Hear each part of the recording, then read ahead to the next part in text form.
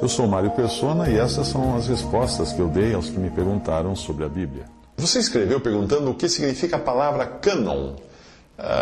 Eu vou responder traduzindo o que eu encontrei no Concise Bible Dictionary. Ali diz o seguinte: a palavra canon vem do grego e significa uma régua ou uma norma pela qual as coisas são testadas. Ela é usada por Paulo em Gálatas 6,16 no grego e em Filipenses 3,16, traduzida como regra em alguma das nossas versões.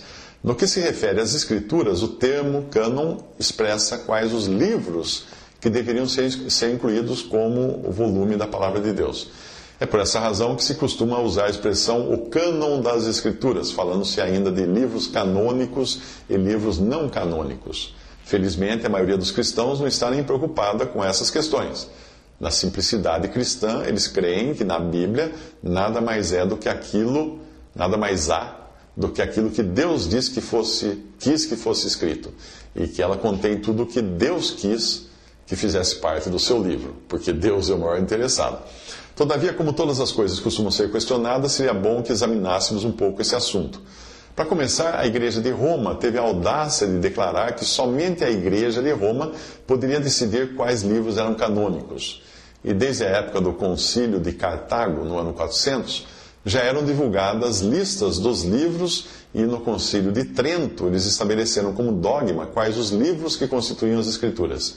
Eles decidiram incluir os livros que hoje são conhecidos como apócrifos no Antigo Testamento, como você pode ver na Vulgata Latina, que é a versão usada pela Igreja Católica. No entanto, as próprias Escrituras nos informam que os oráculos de Deus foram confiados aos judeus, Romanos 3:2, e não aos cristãos ou à Igreja Católica. Como todos sabem perfeitamente, eles conservaram com maior cuidado, os judeus conservaram com maior cuidado as Escrituras do Antigo Testamento durante séculos, antes mesmo que existisse qualquer igreja cristã. Os livros eram escritos na linguagem dos judeus, o hebraico, uma língua em que os livros apócrifos nunca foram escritos e nunca foram encontrados os livros que a Igreja Católica acrescentou ao Antigo Testamento judaico.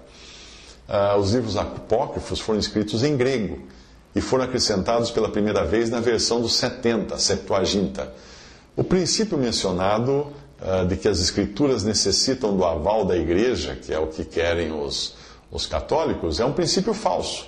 Com toda certeza, Deus poderia fazer uma revelação que não precisaria de maneira nenhuma da aprovação de um grupo de homens, por mais santos que fossem. Mas a Igreja de Roma não era nem santa, nem universal, de modo que, mesmo que tal princípio estivesse correto, aquela facção corrupta da Igreja seria a última a ser considerada como tendo autoridade para decidir. Tem havido perigos também no Novo Testamento. Existem os manuscritos gregos apócrifos, partes dos quais eram lidos nas igrejas dos tempos primitivos. Mais tarde, muitos dos chamados pais da Igreja tiveram dúvidas acerca de algumas das epístolas. Até no tempo dos reformadores acontecia isso. Lutero falou de modo desrespeitoso sobre a epístola aos Hebreus, sobre Tiago, Judas e Apocalipse, como se as colocasse separadas no final da sua tradução. Calvino duvidava da autenticidade do livro da carta de Tiago, de 2 Pedro e de Judas, da Epístola de Judas. Nos tempos modernos, várias partes dos livros do Antigo e Novo Testamento estão sendo questionadas, mas a Bíblia não necessita ser autenticada pelo homem. Ela carrega suas próprias credenciais, levando-as até o coração e a consciência do cristão no poder do Espírito Santo. O homem natural não tem competência para julgar algo assim. A Bíblia tem sobre ela o selo de Deus, e quanto mais for estudada pelo cristão, mais perfeita ele verá que ela é. Não há nela redundâncias e nem há nela omissões. Como eu disse, até aí foi traduzido do Concise Bible Dictionary. Visite respondi.com.br. Visite 3minutos.net.